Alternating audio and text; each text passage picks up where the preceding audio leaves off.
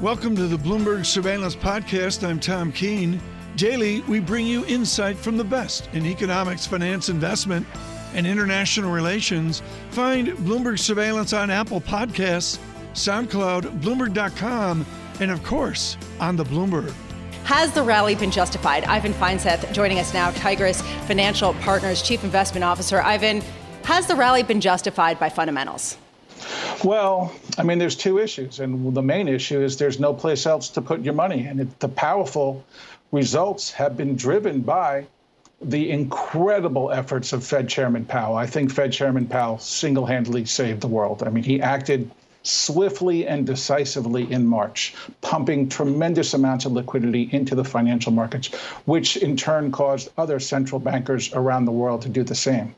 And I think that's been the powerful driver of the recovery, and the fact that, look, I believe in the resiliency and the intestinal fortitude of the human spirit, that we will come back. We've come back from many bad situations, and innovation has led this recovery, and it's been led by the tech stocks, which have empowered the ability to make this shift to support a remote and dispersed workforce, as an example. Okay, I get that. And it all makes sense. That narrative makes sense. And then you see things like Tesla, where they do a stock split and their shares go infinitely higher. They go up by 12%, even though you're basically just changing a $5 bill into 5 ones, which shouldn't, all things being equal, make a stock more valuable. You see a similar type of move in Apple. What gives? I mean, are these signs of froth?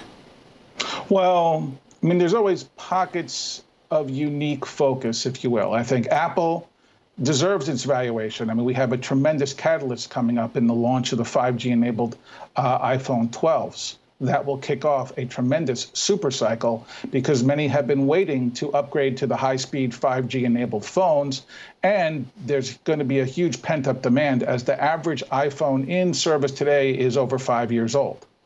So that will drive a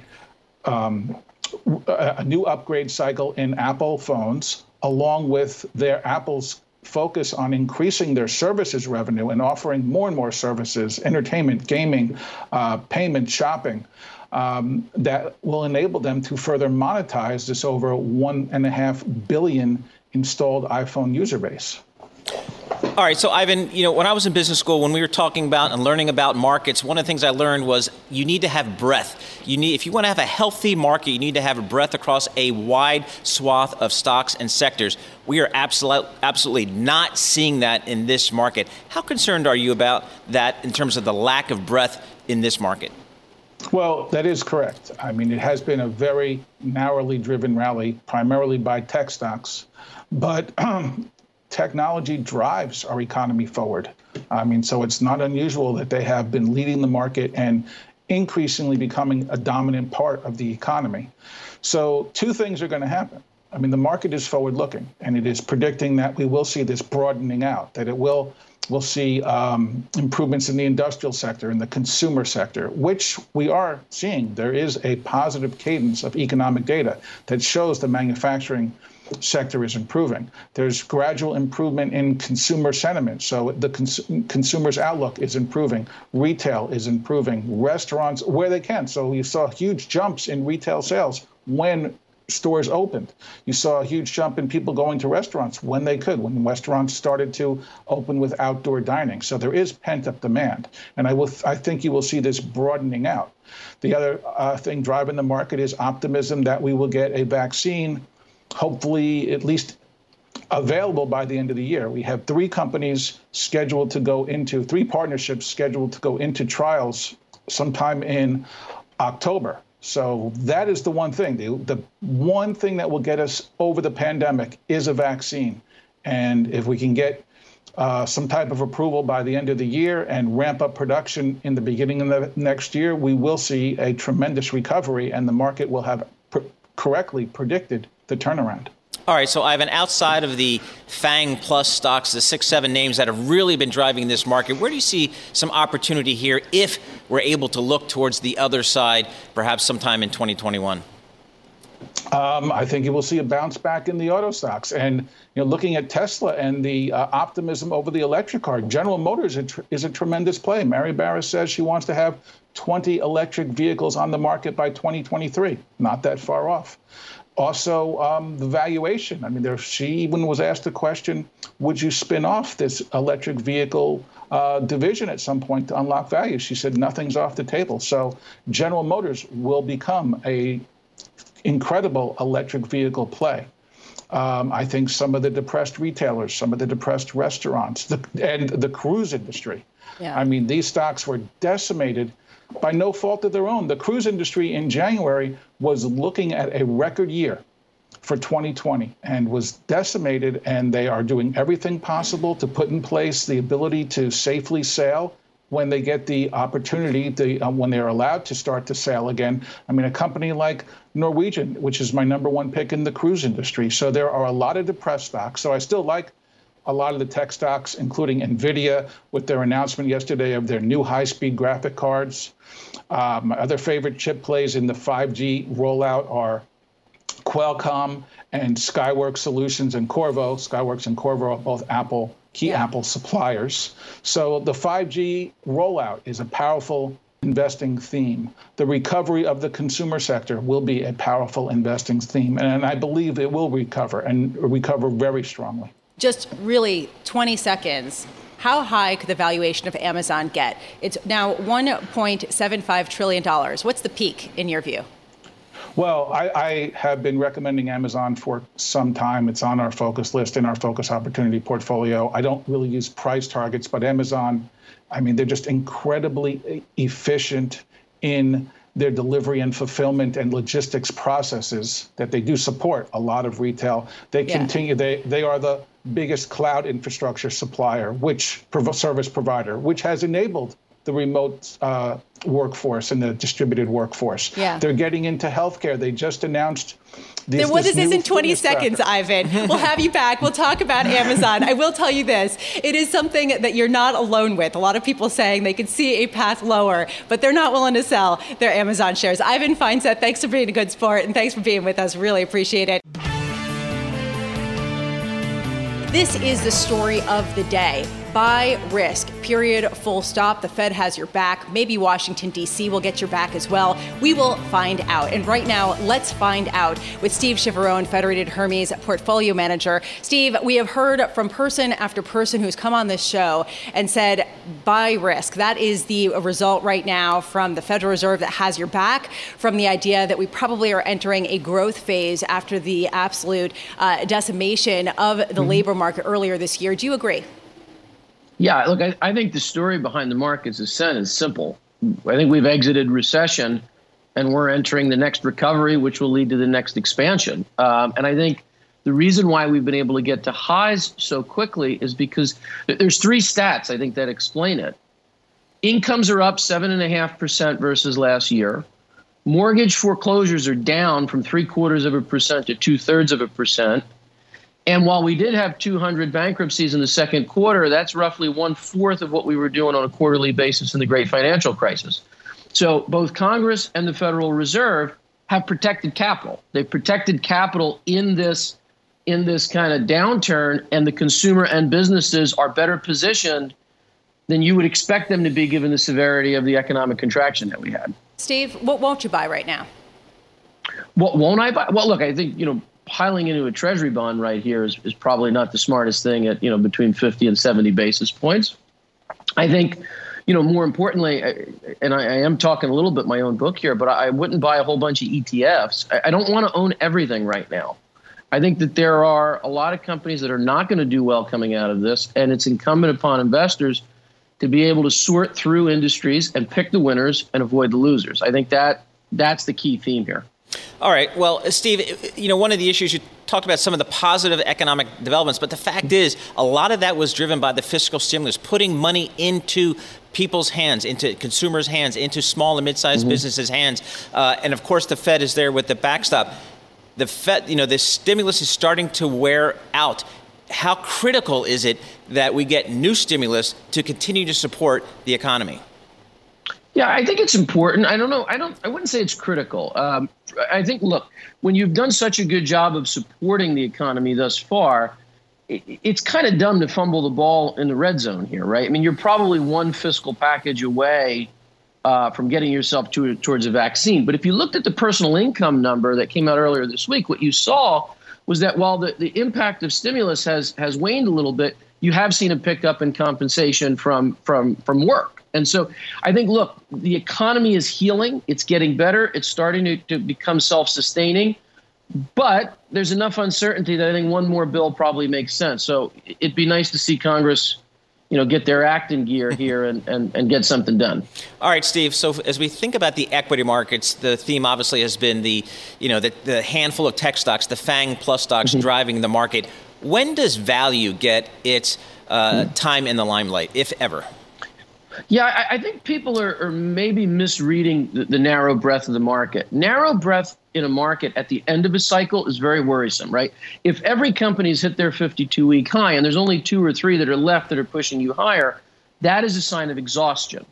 What we have here, though, is the companies that did the best during the recession have let us out, and the other companies haven't participated yet. And we think that's really a sign of dry powder. And so as this recovery continues to take hold, as we do get closer to some kind of treatment, vaccine type protocol, we think that you're going to see other companies, some of which are value, are going to start to participate in a much bigger way as the economic recovery intensifies here. And so we think that we're on the verge of that. We think you can play it in the value space. We also think you can play a similar theme in small caps. And we think you really don't want to be massively underweight international, because those international indices have so much more value than the U.S. do in terms of the sector composition. 4 NASDAQ 100 stocks are up more than 220% so far this year. Yesterday, Zoom Video Communications rose more than 40% one day. That was the rally. Some people saying that the justification for this is that the low yields make everything cheap. Is that the story? I think that's part of it. Look, I mean, equity market multiples are related to bond yields, and particularly corporate bond yields. And if you look at where the corporate bond yield is, the BAA, it would suggest that the S&P could trade upwards of a high 20s or even low 30s multiple, which has never been the case before.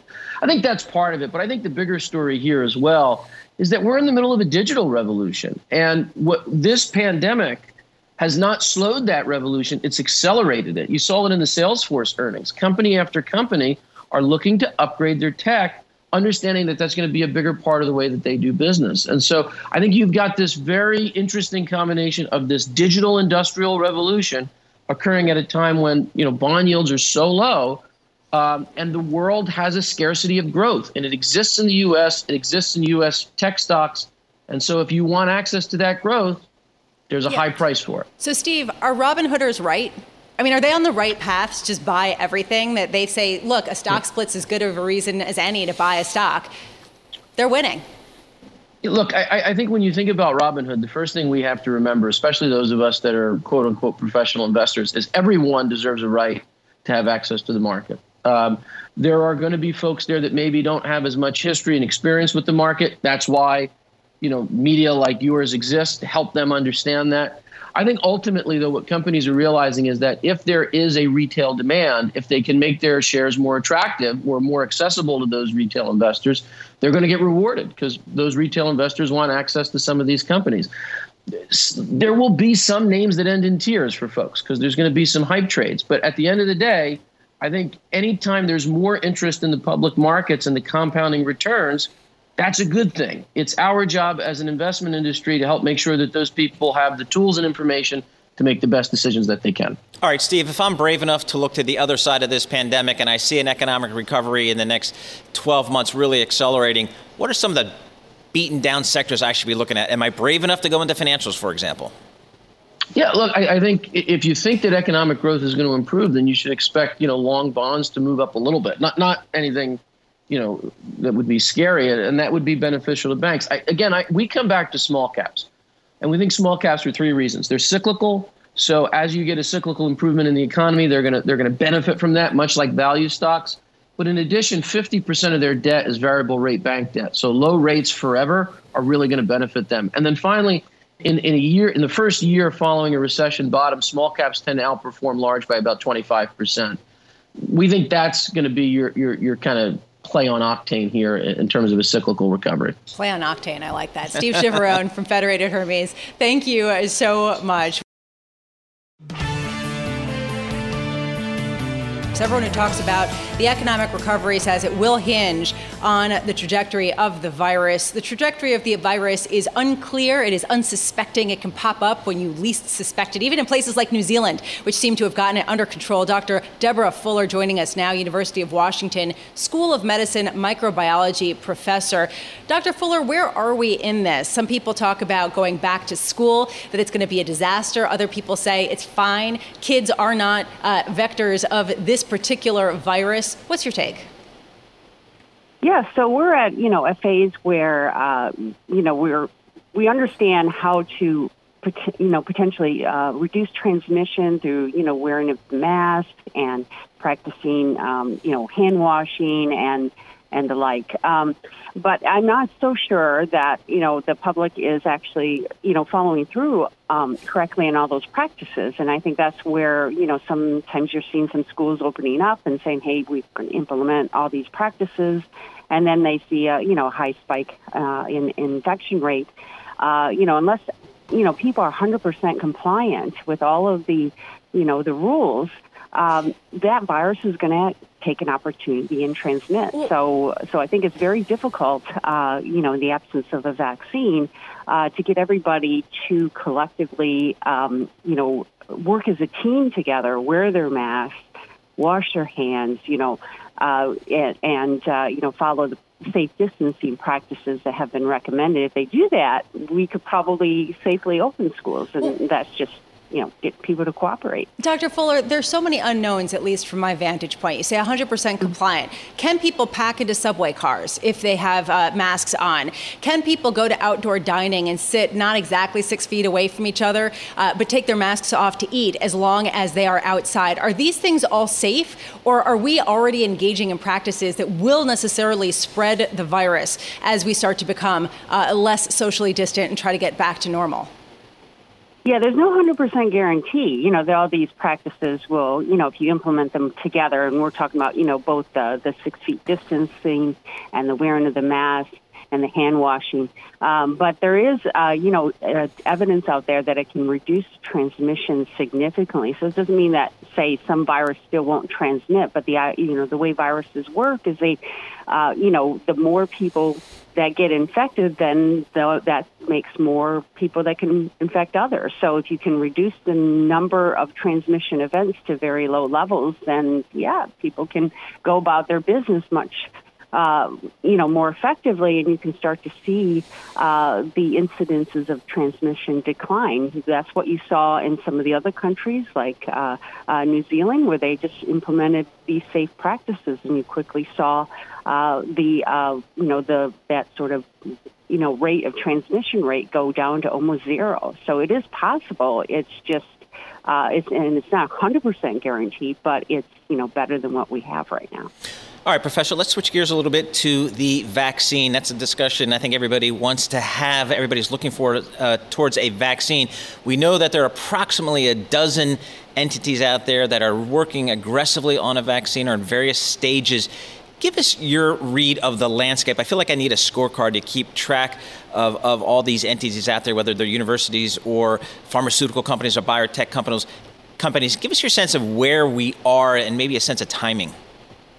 Yeah, so this is actually, we're entering a very exciting phase for vaccine development. Right now, there are, I think, about 7 candidate vaccines that have entered into phase 3 clinical trials. And that's a stage where we're actually testing efficacy of the vaccine as well as continuing to test its safety.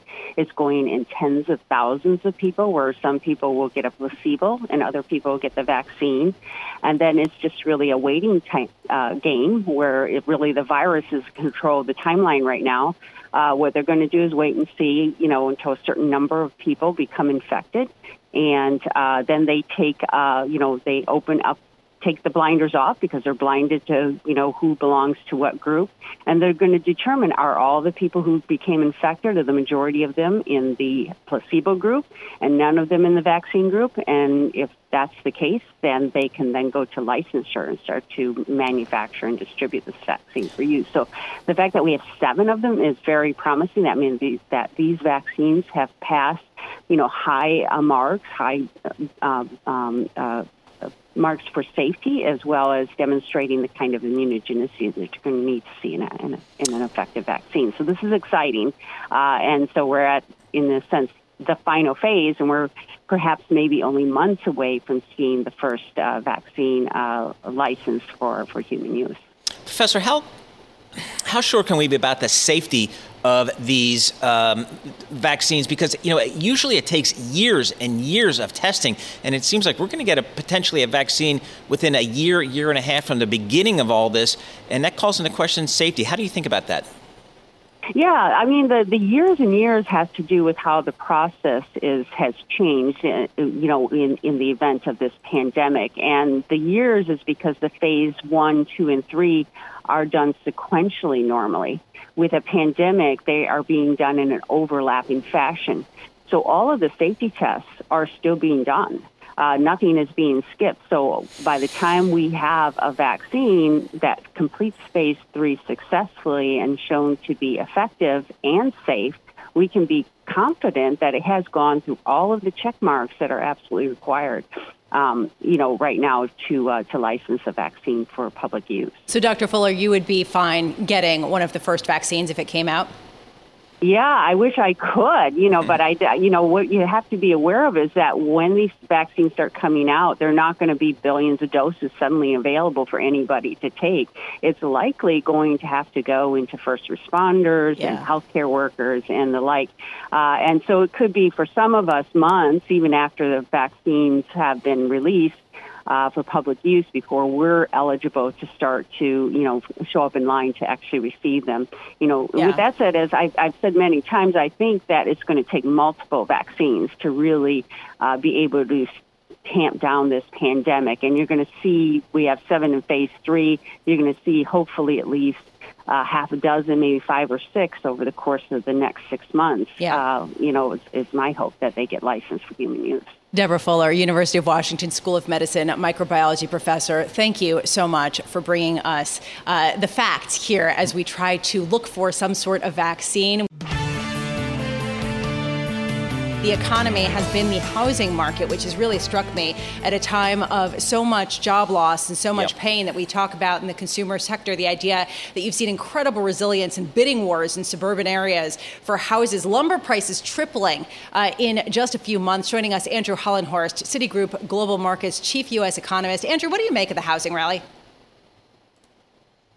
It's just incredible what's happened in housing. I mean, I think we've had a more optimistic outlook on what the reopening, recovery, rebound was going to look like. And the data keeps coming in for housing, and it just keeps being stronger than expected. We saw it earlier with mortgage applications that have moved to multi-year highs and really stayed there. But now you're starting to see that come through in sales and starts, really just across the board. So an incredible surge in housing activity. Andrew, yesterday our Bloomberg colleagues put out a story saying that the Federal Reserve had bought nearly $1 trillion of mortgage bonds over the past couple of months, that they've been one of the hugest buyers of this sector, pushing down rates, solidifying this market. How much has the housing gains, how much have the housing gains really resulted directly from Fed intervention here? The Fed policy is so important. And when we look at the U.S. economy, the sector that's probably most immediately sensitive to the Fed and to interest rates is the housing sector. So I think it's really mostly about rates coming down. You got lower 10-year yields that led mortgage rates to move lower. Yes, they're purchasing mortgage-backed securities as well, which is keeping those spreads compressed. So you can't understate the importance of the Fed, or you can't overstate the importance of the Fed in the housing market right now. All right, Andrew, we had some ADP employment numbers out today, weaker than expected here. We are seeing some improvement in the labor market, but maybe losing a little bit of steam here, and that's so critical for the U.S. economy overall. What's your view of the labor market?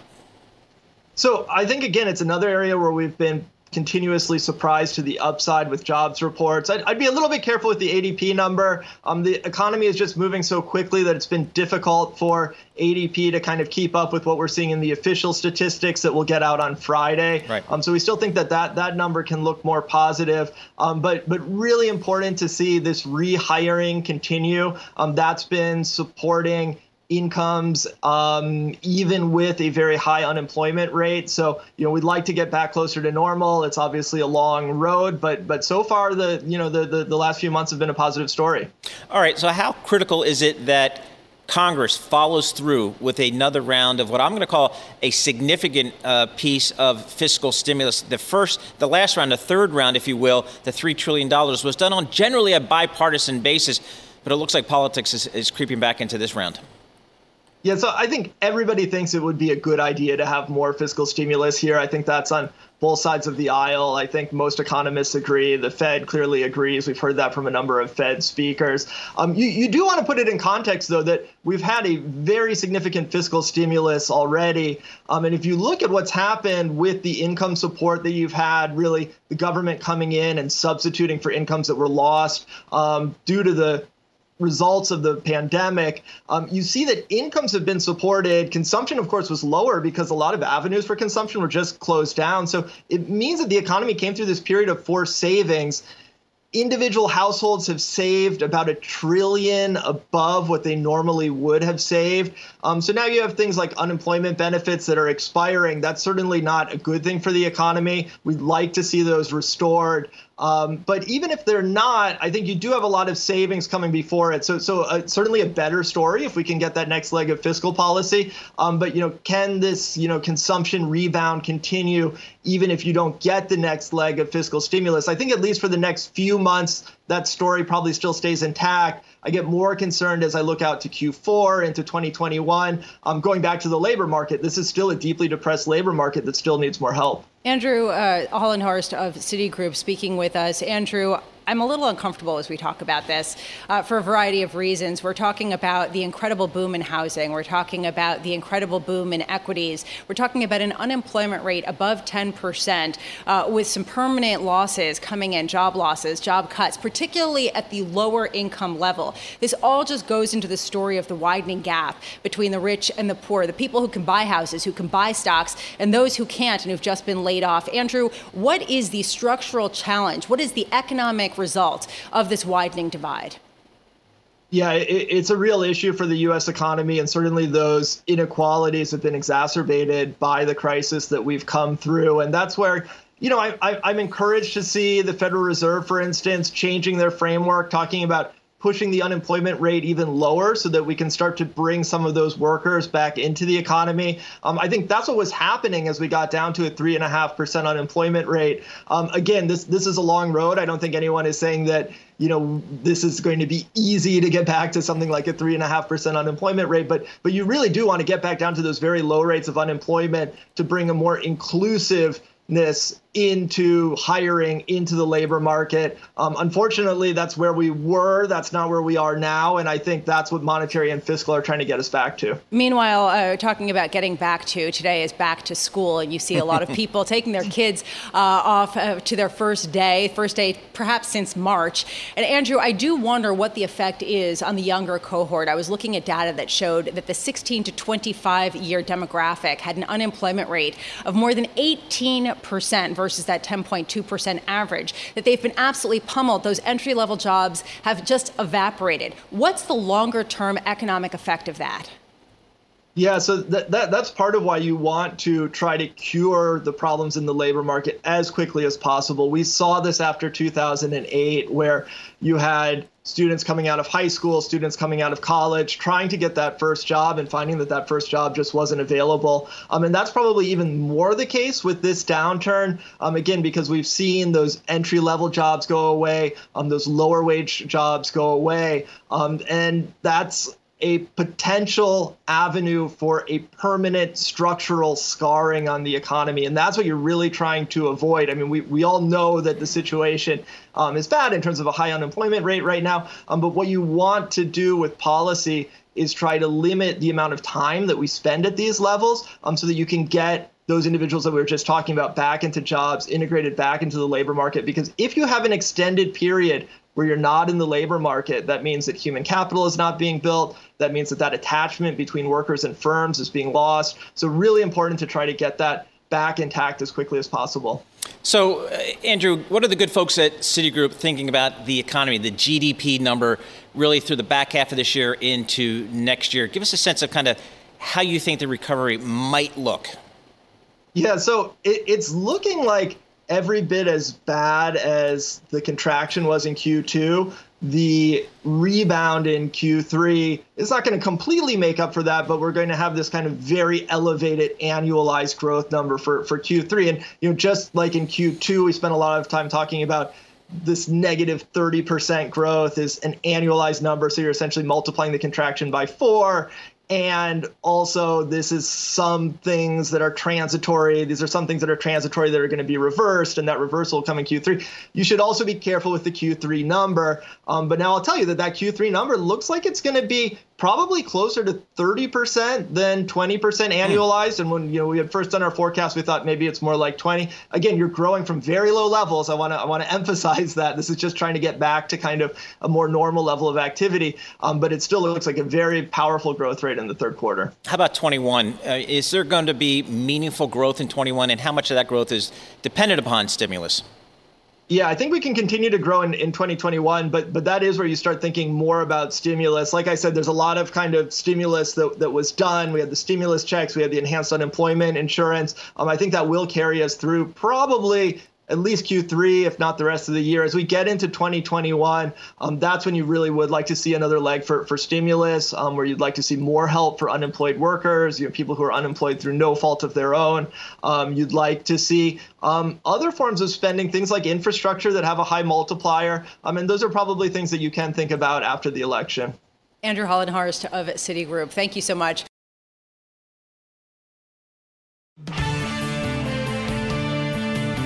Whether it's euro strength or dollar weakness, let's get that sorted out with Jean-Claude Trichet. He's a former ECB president. He always makes our shows better, so we're delighted that Mr. Trichet joins us this morning. Mr. Trichet, there's a lot of talk about whether the euro is just too high. I don't know at what point it becomes problematic, but there was a warning shot from the ECB chief economist saying, look, this could mess with monetary policy.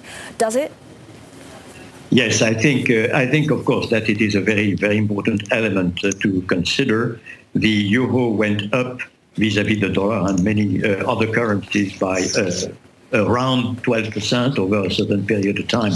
And the Europe and the euro area does not need that, of course, taking into account the difficulty of the present situation, the difficulty of the recovery, and also the fact that in comparison with the US, we have a growth and a catching up process after and in time of pandemic, which takes time, and we are not in the best situation possible. So I would say beggar thy neighbor policy is never appropriate. And I am a little bit hurt, not by the Fed itself, because the language of the Fed is very, very prudent and cautious in terms of exchange rate. But from time to time, the executive branch in the US is talking down the dollar, which is absolutely inappropriate, obviously. There is no place for a beggar thy neighbor policy in a situation where we are, and I hope that they will be as responsible as possible. I'm speaking of the executive branch of the United States. But Mr. Trichet, what is a level that starts becoming really uncomfortable for euro? No, I will not pronounce any level.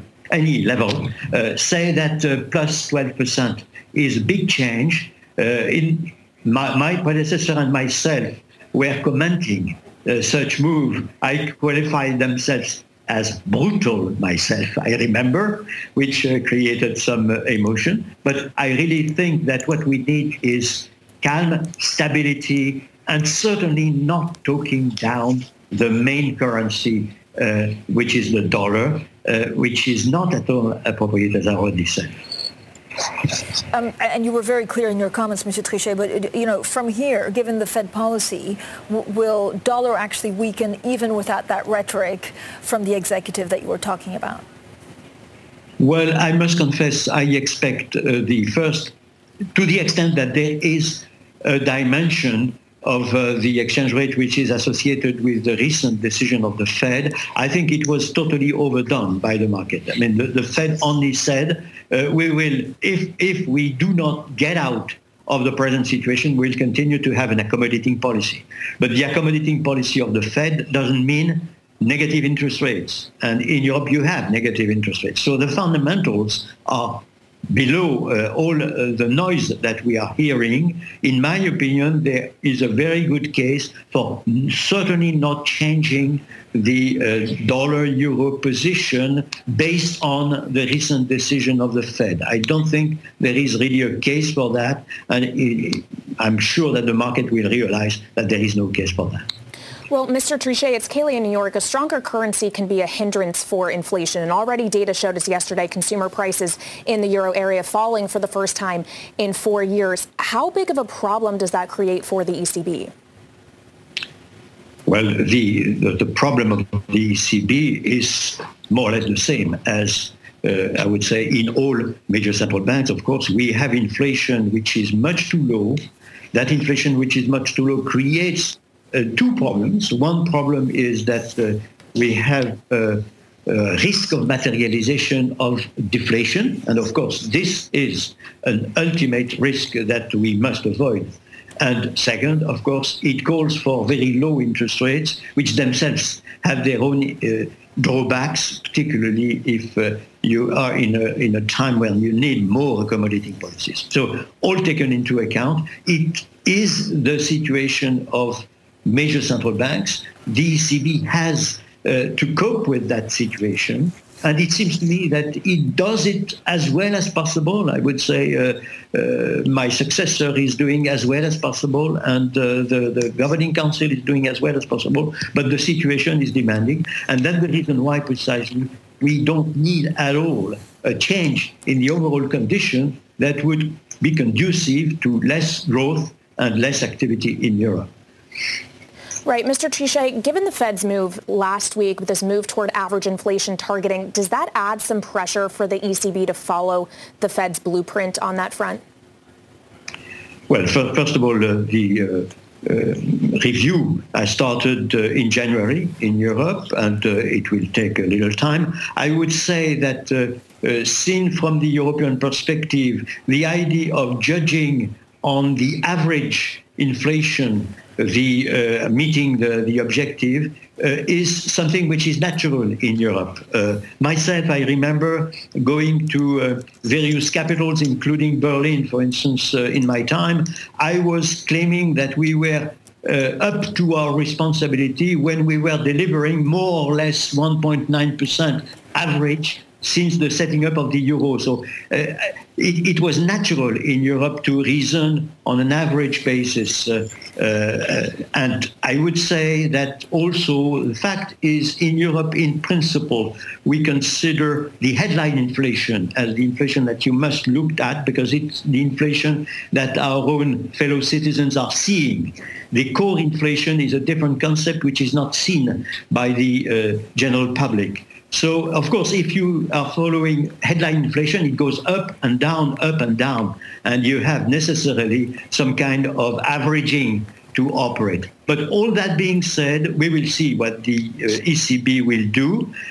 What reassures me in a way in what has been decided in the US is that the 2% reference was not abandoned. You remember some academics were recommending to go down to 1% or even 0%. Others were saying 4% is much better. I'm very happy with the 2%, which is, by the way, the reference in the US, in Japan, in the UK, and in the ECB, which was the first, by the way, to mention the 2% as a very, very important reference. So the fact that all central banks, including, I have to say in many respects, Bank of China, have this kind of reference in mind is, in my opinion, helpful in terms of global financial stability, global monetary stability. Monsieur Trichet, when you look at the specter of deflation, We started, lockdown, looking at all this stimulus and thinking it could lead to very strong inflation, maybe even rampant inflation. Is the risk now, deflationary hold and actually Europe becoming a lot more like Japan?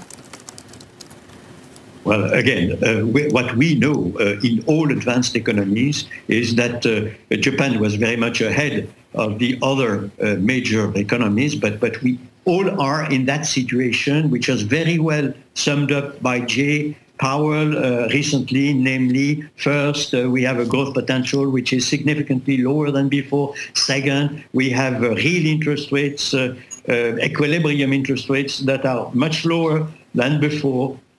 Third, we have inflation, which remains extremely low and abnormally low for all reasons, and particularly the two reasons I mentioned, the materialization of potential deflationary risk and the too low nominal interest rates that are, I would say, engineered by that situation. So that is the situation in all advanced economy. And it calls, of course, for getting out of that situation. The central banks are doing all what they can, in my opinion, even being much bolder than what was foreseen. And in particular, the ECB, with the pandemic emergency purchase program, proved the capacity to react to extraordinarily difficult situation. But the problem is to fight the pandemic at the present moment. As soon as we have fought successfully against the pandemic, we will have the problem that we had before the pandemic. And the problem we had before the pandemic are the problem that we just summed up. So we will see exactly how to get out. In my opinion, we will get out of that situation, but with the help of other partners. The central banks alone cannot change the growth potential. They cannot change the real neutral interest rates or equilibrium interest rates. And that is the responsibility of other partners. And of course, we have the main problem of the Phillips curves. There I could elaborate on that if we have time. Mr. Trichet, we were talking about inflation. We talked about, of course, the euro strength. And we started by talking also about the Phillips curve. I mean, if you look at what the Phillips curve has told us so far, this is the economic concept that basically states that inflation and unemployment have a stable and inverse relationship. How will that change because of the crisis? Looks like it changed dramatically since the crisis, obviously. And the turning point is around Lehman Brothers and a few years after Lehman Brothers. So we are now in a situation where the Phillips curve looks totally flat. And in major advanced economies, clearly, even with full employment, you don't have the inflation pickup that you would normally expect. And that, of course, is a major problem because it impacts the full body of the central bank monetary policy, of course, in all those countries, and we were speaking of that a moment ago. Of course, it is probably due to a number of factors, and academia has worked a lot on that, globalization, new technologies, but I would insist myself, I would stress that in most countries, the bargaining power of labor has diminished. That's obvious. And that is, of course, mainly an economic problem, of course, but also a social political problem. And I'm speaking of those countries that have full employment. In countries that are not at full employment, of course, it's not appropriate to suggest that we should elevate the wages and salaries because then it is not in line with the idea to have full employment. But in those countries like Japan, like the US before the pandemic, like Germany, the Netherlands before the pandemic, and other countries, Switzerland and so forth, it's abnormal, in my opinion, it's very abnormal that the very weak bargaining power of labor calls for unit labor costs to augment miserably and calls for a nominal evolution of wages and salaries to be that flat. And I expect that it will change. It must change. It will have to change because, again, it's not only an economic problem, it's also a social economic problem. And we see that on the social, political dimension, it is more and more a major problem. So I am confident that we will solve that problem progressively, but we are just in the middle of this problem, and pandemic is even aggravating, of course, this situation, because it creates a new element to privilege, if I may, the job instead of asking for more wages and salaries increases. Right. Mr. Trichet, coming out of this pandemic, let's talk about other changes. Has the function of monetary policy completely changed? Are all of these exceptional monetary policies now going to have to become semi-permanent? Well, it's clear now that we have, but it was true before the pandemic. And before the pandemic, it was true that the new normal was very different from the previous normal. It was true that we had certainly to take into account the extraordinary capacity of the central banks to be extraordinarily accommodating in utilizing a lot of various tools. That's obvious.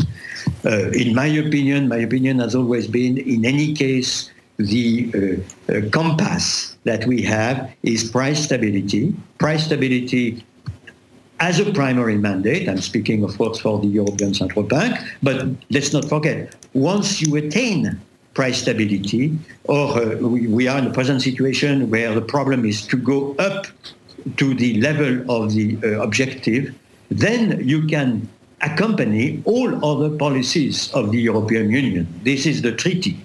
The treaty says very, very clearly, without prejudice to price stability, the central bank, the system, the ECB, accompanies all the other policies of the European Union. I insist on that because from time to time we are called to say, well, in the US they have two objectives, in Europe there is only one objective. There is one objective, but again, the mention is in the treaty that when this objective is attained, or to be attained, then you have to accompany the other, I would say, elements of policies.